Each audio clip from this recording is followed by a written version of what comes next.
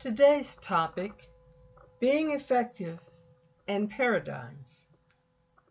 I wrote this assignment once when I was in school, and I'd like to share it with you today. Stephen R. Covey wrote a book entitled The 7 Habits of Highly Effective People. In this book, Covey addresses paradigms and paradigm shifts.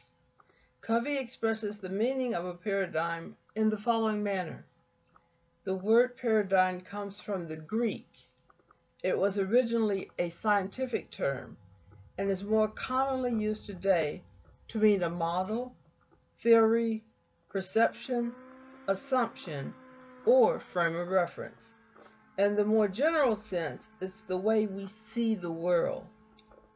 Not in terms of how our visual sense sees it in terms of sight, but in terms of perceiving, understanding, interpreting.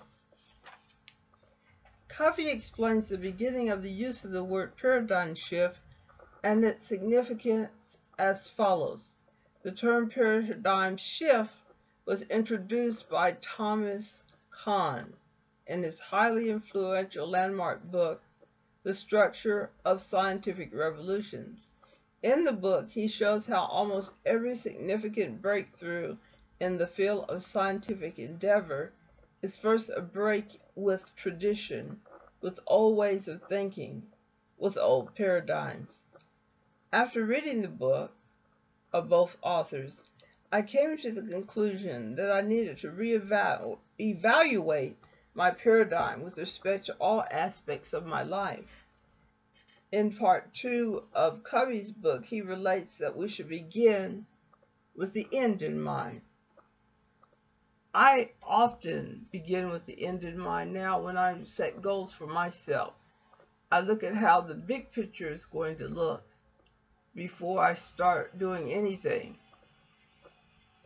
This statement caused me to reflect to the statement that Covey made, beginning with the end in mind, on what I want to accomplish before I die.